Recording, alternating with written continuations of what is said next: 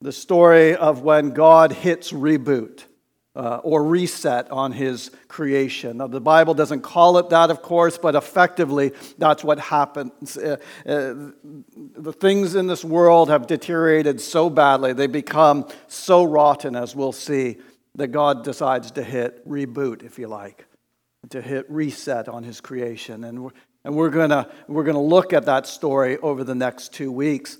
And one reason why we're able to move through these chapters rather quickly is that it was only quite recently, in fact, just about 2 years ago, right at the beginning of the pandemic, that we did an entire 10 or 11 part series all on Noah. And at that time, we looked at this story in much greater depth and detail than we will cover over the next 2 weeks. And so I don't want to spend too much time just going over the very same ground, again, that we've just recently been through as a church. And that resource is, I assume, still available online, though, if you want to check it out. Now, before we turn our attention to Scripture this morning, I do want to make an introductory comment. And that is to say that if you're here this morning and you're not a follower of Jesus, or you're very new to Christianity, you will probably find this story very hard to believe. And we might as well just be honest about that. The idea of this huge boat and massive flood, you think, how on earth am I supposed to believe that? Well, let me just say that there is actually a lot of literary evidence, not just from the Bible, but a lot of literary evidence and some archaeological evidence too, that at some point in the middle of the 3rd millennium BC, a sudden flood covered and devastated the earth. The Mesopotamians recorded it in their epics of Atrahasis and the Gilgamesh. Many of you have maybe heard of one or both of those. The ancient Greeks confirmed it in one of their tales. As far west as the Aztecs of Central America, as centrally as the early peoples of India, as far south and east as the Aborigines in Australia, the ancient record is filled with accounts of a great flood. In other words, the flood of Genesis 6 and 7 was so cataclysmic that its echo is heard in almost every ancient culture. And even though all of these different sources may disagree with each other as to why it happened, the sort of theological significance of it, if you like, the historical reality of a huge flood is actually pretty much universally affirmed. So much so that only rank 21st century arrogance could deny this consensus. Anyway, with that introductory comment out of the way, let's turn to Genesis 6. And what we've seen so far in Genesis is that in the beginning, God creates this world and everything there is out of nothing, including people who are unique among creation in that they are made in his very own image. And he declares that it is all very good and exists for his glory. And part of what it means for human beings to be created in his image is that as image bearers, we have specific roles and responsibilities. And we see that Adam, being the father of our race, he bears the responsibility for sin. And that sin is then passed down through him. And we saw a couple of weeks ago that indeed the sin of Adam spread from Adam to his sons, from Cain, his eldest, when he killed Abel, his second-born. And then in chapters 5, 6, and 7, we now see this sinful pattern spreading throughout the entire world. And we watch as the world degenerates into this just terrible mess. And so let's pick up the story from where we left off last time. Actually, let me just back up a few verses to begin reading at chapter 5 and verse 28. Now, when Lamech had lived 182 years, he fathered a son and called his name Noah, saying, "Out of the ground that the Lord has cursed, this one shall bring us relief from our work and from the painful toil of our hands." And Lamech lived after he fathered Noah 595 years and had other sons and daughters. Thus all the days of Lamech were 777 years, and he died. So for generations, people had been waiting for a Savior. See, they knew the story of Eden. They knew that as a result of the sin of Adam, there was this curse given. And as part of the curse, they carried with it a promise that one day an offspring of Adam, someone from Adam and Eve's family line, was going to come and be a Savior, be a rescuer. And in all of the long genealogy that we find in chapter 5, that effectively spans hundreds, if not thousands of years, we've got only one guy, Enoch, who, it says, walked with God. Wickedness prevailed upon the earth, and only one guy is described as having walked with God. And then comes along Lamech, and he has a son. And he names his son with a little bit of hope that maybe his son would be the Savior, the rescuer that everyone is waiting for. And he names him something that rhymes with the word in Hebrew for rest. He names him Noah. Of course, Noah doesn't quite bring that. After Noah was 500 years old, Noah fathered Shem, Ham, and Japheth.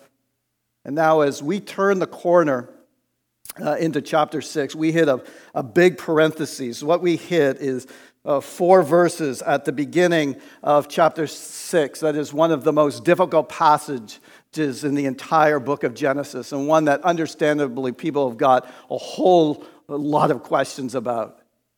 But listen, a lot of people much smarter than me can't seem to figure it out and agree on these verses. And so I'm not, this morning in the time that we have, I'm not going to be able to do much more than just muddy the waters. But what we do know is that these verses give us context for what happens in Noah's story. And so I'm going to just read it straight through and then make a quick comment, and then we'll move on. When man began to multiply on the face of the land and daughters were born to them, the sons of God saw that the daughters of man were attractive, and they took as their wives any that they chose. And then the Lord said, "My spirit shall not abide in man forever, for he is flesh, his days shall be 120 years. The Nephilim were on the earth in those days, and also afterward, when the sons of God came into the daughters of man, and they bore children to them. These were the mighty men who were of old, the men of renown." Now, many of you don't care about that and never read it. There may be some of you who have scratched your head a lot thinking about this passage. I can tell you there's a lot of people on the internet, of course, who think this is the craziest passage in the entire Bible. But what we've got in chapter 5 is people living hundreds of years, and they're obeying God in one sense. He said, multiply, fill the earth. They're doing that. They're multiplying, filling the earth. And in the storyline, we meet a few characters. We've got the sons of God, whoever they are, and they've noticed that these daughters of men, whoever they are attractive. And so these sons of God see these women, they see that they are beautiful, and so they begin marrying them, and then they have children. These children are described as Nephilim, who are the mighty men of old, the men of renown. Okay, so who are the Nephilim? Well, Nephilim is a really weird word because in Hebrew, the word Nephilim is Nephilim, right?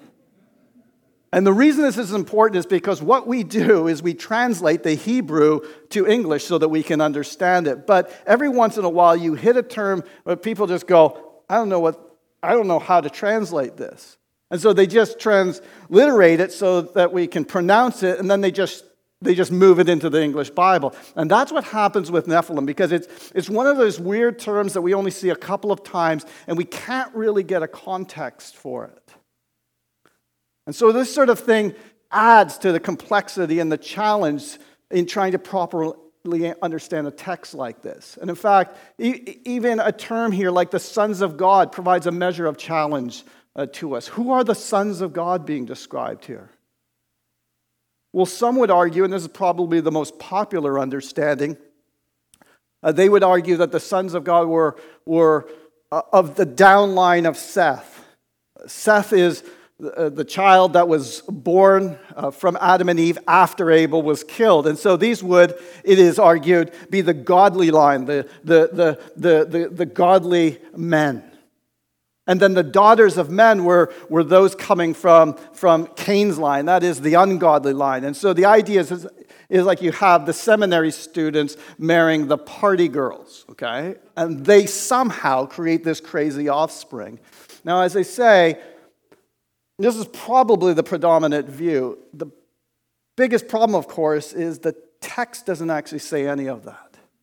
It doesn't mention Seth. It doesn't mention Cain. The text doesn't talk about that at all. It doesn't explain why these kids become these mighty men, these described as Nephilim. So while this interpretation is neat and tidy, it's not without issues. But I think the reason why this viewpoint is so popular is because otherwise you come up with some pretty weird stuff. And again, we don't have time to get into all the details and technical reasons why, but there are others, including some of the earliest church fathers, who would argue that the sons of God speaks of angels, fallen angels. And so they would argue that the sons of God were either demon-possessed men or actually angels, fallen angels, who had sex with human women and that they had offspring. They're like ligers. You know, they're like these hybrid human angels. Yes, and suffices to say, this view is not without significant issues either. But listen, before we get too weirded out by this whole thing, let me just say that when you're digging through something difficult like this in the text, don't let all the interesting stuff or the crazy, bizarre stuff take away from the main point. And the main point here is this: that whatever was going on, God was not pleased. Look at verses 5 and 6. The Lord saw that the wickedness of man was great in the earth, and that every intention of the thoughts of his heart was only evil continually. And the Lord regretted that he had made man on the earth, and it grieved him to his heart. There was sin and wickedness in this world, and that sin grieved God to his heart. Look at the intensity of this. The wickedness of man was so great in the earth that every intention of the thoughts of his heart was only evil. And it was like that continually. And so all of this evil and wickedness in this world, it just grieved God's heart so much that the Lord said, I will blot out man whom I have created from the face of the land, man and animals and creeping things and birds of the heaven, for I am sorry that I have made them. The depths of God's grief was so great that he was sorry he even created humans. You ever given somebody advice when their life is just kind of spiraling out of control and you just said, listen, this is going to devastate you. This is going to devastate other people around you. I can see where this is headed. And they don't listen. And things continue to spiral and continue to spiral. And you just grieve in your heart. And it's especially heartbreaking when it's your own kid. It's heartbreaking and devastating. And this is what God is going through. He's looking, and every decision that is made by his children is wicked and evil continually. And so he's sorry that he even made them. But Noah found favor in the eyes of God. These are the generations of Noah. Noah was a righteous man, blameless in his generation. Noah walked with God. Now, for those of you who grew up in the church, I want you to think back to how you were taught this as a little kid. Those of you my age and older, remember the flannel graphs? You know, you can pretty much date people by flannel graphs. Everyone else, Google it. Because you have Google, we had flannel. I mean, completely different communication mediums. But think back to how this was taught to you as a little kid. This is how I remember it. Noah was a good and righteous man in a wicked world. Therefore, God saved Noah and his family. How many of us remember the story that way? Yeah, quite a few of us, don't we? And let's look at and see if that is what it says. Verse 8. But Noah found favor in the eyes of the Lord. Now, favor is this word for grace. In fact, this is the first time this word grace appears by name in Scripture. It's been there, we just haven't seen the name yet. So this is God giving grace. And the word for grace, the word for favor, means to bend. It means that someone who is in a higher position bends to someone in a lower position. A dad to a son, a master to a servant, a God to human bends down. Now, why would God bend down in this situation to Noah? Well, roll back the tape. In the Garden of Eden, he promised that one day a Savior would come. And if there was nothing but wickedness in the land, which is what it says, and God wiped out everything and everyone off the face of the planet and didn't save it, then that would make God out to be a liar and to be unrighteous. But he's faithful, he's true, he's righteous. And so what does he do? He bends down. He offers favor and grace to a normal guy, Noah, just a normal guy like everyone else in the world at that time. But something happens when grace comes into your life, when God pours his favor on you. Because of this grace, Noah becomes then, as we read, a righteous man. Noah becomes blameless in his generation. It doesn't mean he was sinless. It just means that he was above reproach. It means that in his generation, when you looked at this guy, he stood out and there was no glaring weakness with him. He walked with God. You see, for those of us who are Christians who've grown up in the church, we think of grace often as a thing that saves us. Yes, it's the thing that saves us, but it's also the thing that enables us to live a righteous life. Grace is the enabling gift of God not to sin. Grace is power, not just pardon.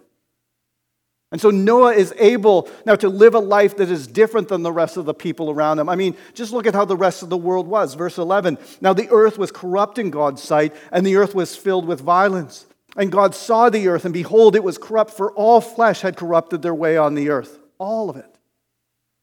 And God said to Noah, I've determined to make an end of all flesh, for the earth is filled with violence through them. Behold, I will destroy them with the earth. Make yourself an ark of gopher wood. Make rooms in the ark and cover it inside and out with pitch.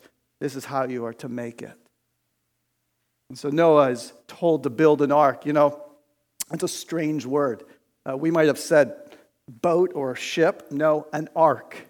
And the only other place outside of this story in the whole Bible where that word is used is in Exodus chapter 2 when it describes the basket that baby Moses went into the bulrushes in. That's the only other place this word is used in the whole of the Bible outside of Genesis 6 to 9.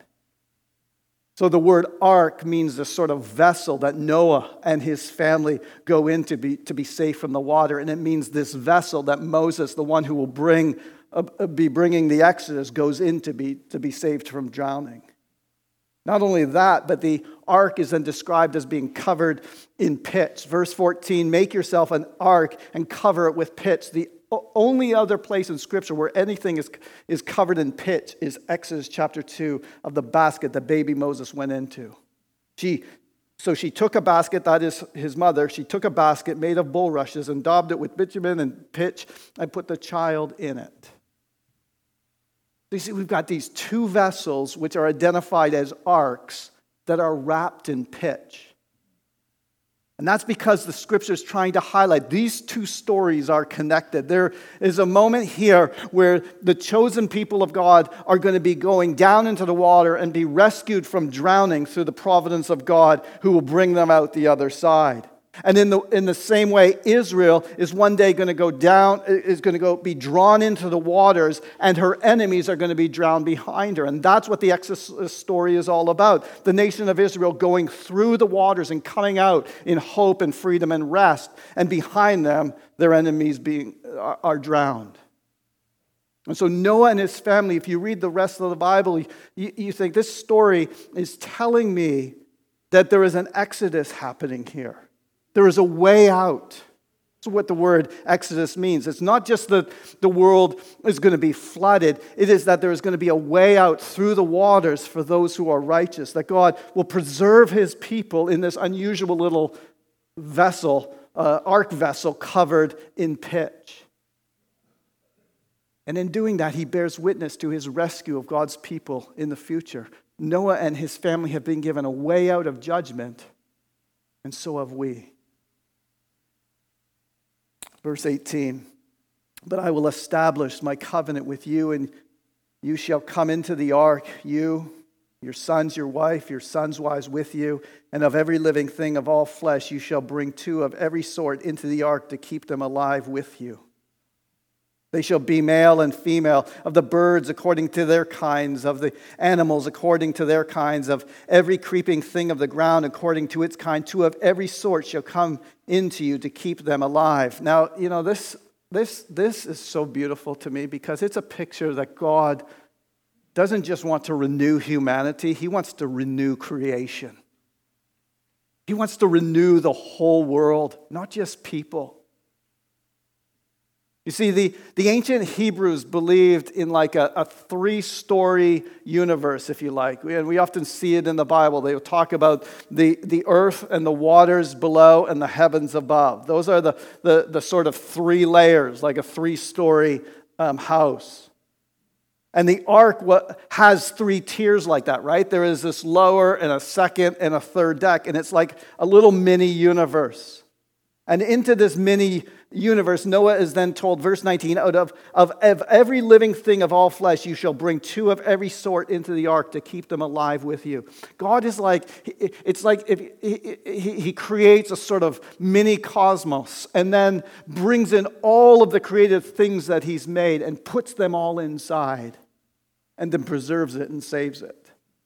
In other words, God wants the whole of creation to be preserved and not just human beings.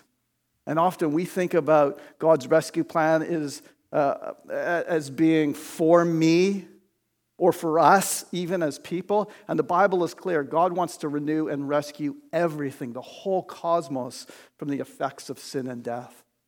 And G.K. Chesterton, in his classic book called Orthodoxy, he makes this remarkable comment. He says that nature is not our mother, nature is our sister. Nature is not our mother, nature is our sister. And that's such a profound way of describing my relationship to the world. Actually, I don't want to venerate the world as if it's my mother. It's not. God is my father, God is my creator. I get my life from him and not from some vague nature, but nature is my sister. She and I have the same father, and actually I have a responsibility to cherish her and protect her and prize her like God does because she comes from the same creator as I do.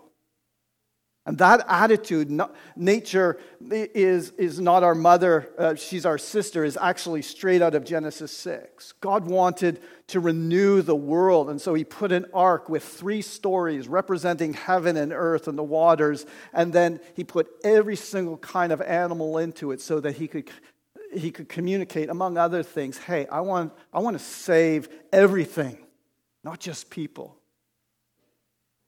And in this sense, we see this story we see not just the rescue of people, but the origin of new creation. That when all is said and done and the waters have subsided, a new creation is birthed out of the middle of the old one, and everything is renewed and repopulated and refilled. And we'll talk about that a little bit more next week. Also, take with you every sort of food that is eaten and store it up. It shall serve as food for you and for them. Noah did this. He did all that God commanded him. That is the most remarkable statement to me. God's like, I want you to build this massive boat thing.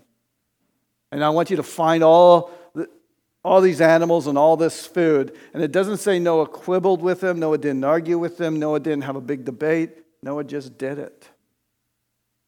And then the Lord said to Noah, go into the ark, you and your household, for I've seen that you are righteous before me in this generation. Take with you 7 pairs of all clean animals, the male and his mate, and a pair of the animals that are not clean, the male and his mate, and 7 pairs of the birds of the heavens also, male and female, to keep their offspring alive on the face of all the earth. For in 7 days I will send rain on the earth for 40 days and 40 nights, and every living thing that I have made I will blot out from the face of the ground. By the way, why is this a children's story?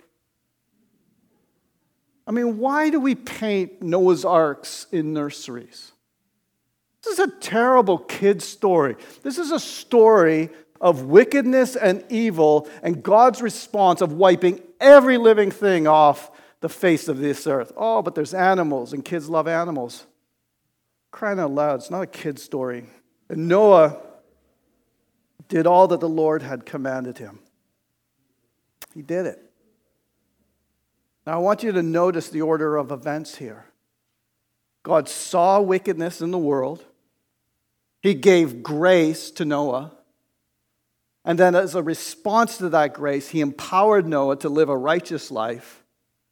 And then as a righteous man following after God, who sees what God has done in his life, God asks him to do something crazy. And he says, okay. That's the story of Noah. Verse 17. The flood continued 40 days on the earth, and the waters increased and bore up the ark, and it rose high above the earth, and the waters prevailed and increased greatly on the earth, and the ark floated on the face of the waters, and the waters prevailed so mightily on the earth that all the high mountains under the whole heavens were covered, and the waters prevailed above the mountains, covering them 15 cubits deep. 18 inches is a cube. Someone who can do math can figure it out, but all flesh died that moved on the earth, birds and livestock and beasts and all swarming creatures that swarm on the earth and all mankind. Everything on the dry land in whose nostrils was the breath of life died. He blotted out every living thing that was on the face of the ground, man and animals and creeping things and birds of the heavens. They were blotted out from the earth. Only Noah was left and those who were in the ark. And the waters prevailed on the earth for 150 days.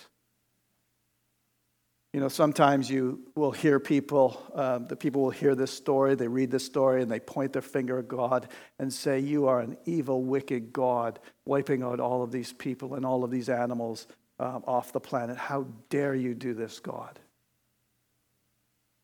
But remember what Genesis 6:5 said. The Lord saw that the wickedness of man was great in the earth, and that every intention of the thoughts of his heart was only evil continually. Imagine the most evil person that you can imagine, who thinks only evil, whose every decision is evil, and they think of it continually. Now fill the world with them. You see, what we see in this story is the same thing we've seen from the beginning of the Bible. We see justice and mercy, grace and consequences. Listen to how Jesus' friend Peter describes this whole thing in 2 Peter 2. He says, if God did not spare the ancient world but preserved Noah, a herald or preacher of righteousness, with 7 others when he brought a flood upon the world of the ungodly. Noah was a preacher of righteousness. So we get this image that he was a herald of righteousness. And not only that this guy was an ark builder, but he was preaching to people to repent. He said he had seen what the grace of God had done in his life, and now he wanted everyone else to hear it. And so he's building, and he's preaching, and he's building, and he's preaching, and he has 0 converts. For at least 75 years, as far as I can do the math. No converts. And so Noah, as he built this ark, at the least people mocked him. Probably they just ignored him as he and his sons hammered away. He preached righteousness and got 0 converts. And I've got to imagine he was tempted to give up. That he was tempted with discouragement.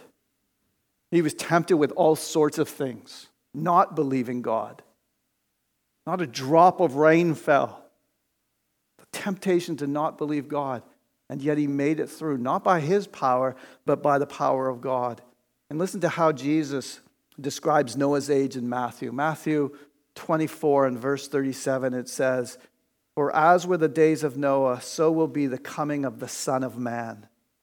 For as in those days before the flood, they were eating and drinking, marrying and giving in marriage until the day when Noah entered the ark, and they were unaware until the flood came and swept them all away. So will be the coming of the Son of Man." They were living a normal life. They were eating and drinking and getting married all the way up until the day that the flood began. And for them, they were just living their normal lives. And yet Noah was preaching a message of repentance to them.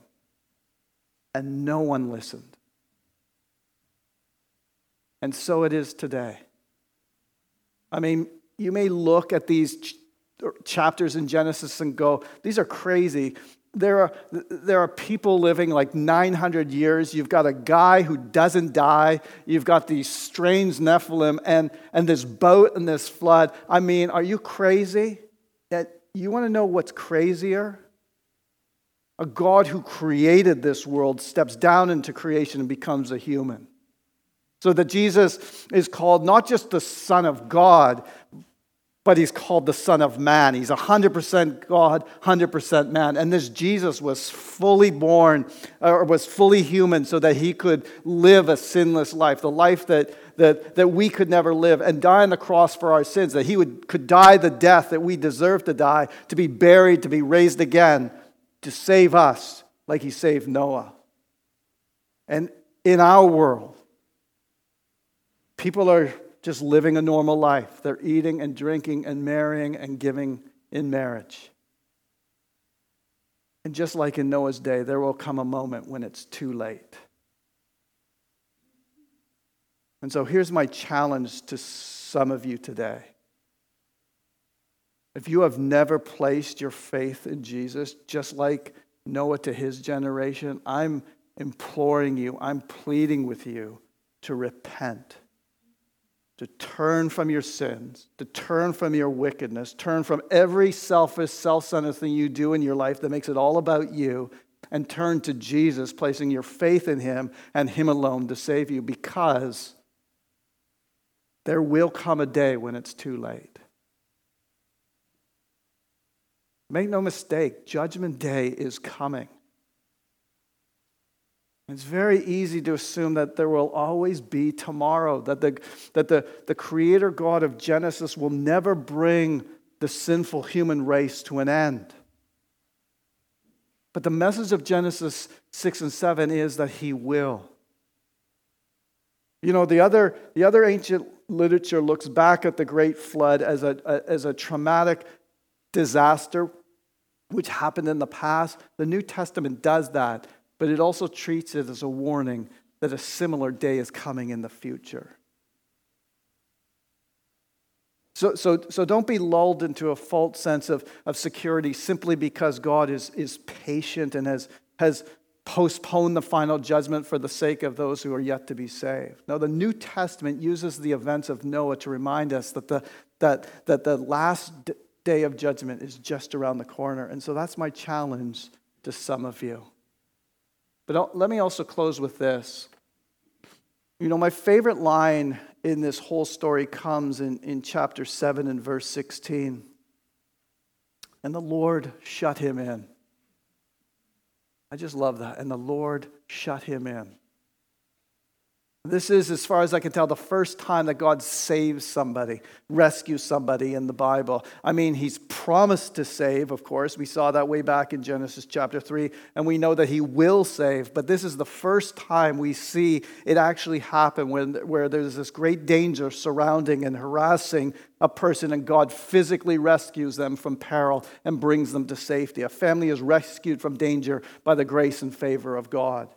You see, these two chapters are not primarily about the nameless multitude who perished in the flood, but about a family who were saved through the ark. And the writer makes it abundantly clear that this is an act of divine grace. God told Noah about the flood. He told him to build the ark. He told him how to do it. And then just as the waters begin to rise, we read, and the Lord shut him in. In other words, he is the rescuer. He's the one that puts his hand around him, closes it around him, and saves him from the storms outside as an act of pure grace. And that's not just what he did for Noah. That's something he does for you and me as well. The work of rescue is accomplished by God and God alone as he comes to persons in peril and says, I'm going to cover you and shut you in and keep you safe. And I will put my mark, a seal on you that prevents you from being harmed. And I will give you my spirit, and I will ensure by grace alone that you are kept safe from the storms and disasters around you. And I will guarantee your safety, that you will come out the other side of the waters. And I don't know what Noah said first thing he stepped out of the ark. I don't know what he was thinking. I could imagine him walking down the gangplank, if they had one, stepping out into the mountain and just saying, our God saves. Our God saves. There is hope in your name. Morning turns to songs of praise. Our God saves. Our God saves. And my friends, we get to join in that song because we know what it is to have been brought through trauma and trouble and floodwaters and destruction and judgment, protected only by the hand of God who is gracious. And as we step into that new creation, that salvation, and living in the good of his sacrifice and his covenant for us, we will join with Noah and billions of others and acknowledge that God has kept us safe through the storm. Let's pray. Heavenly Father, we thank you for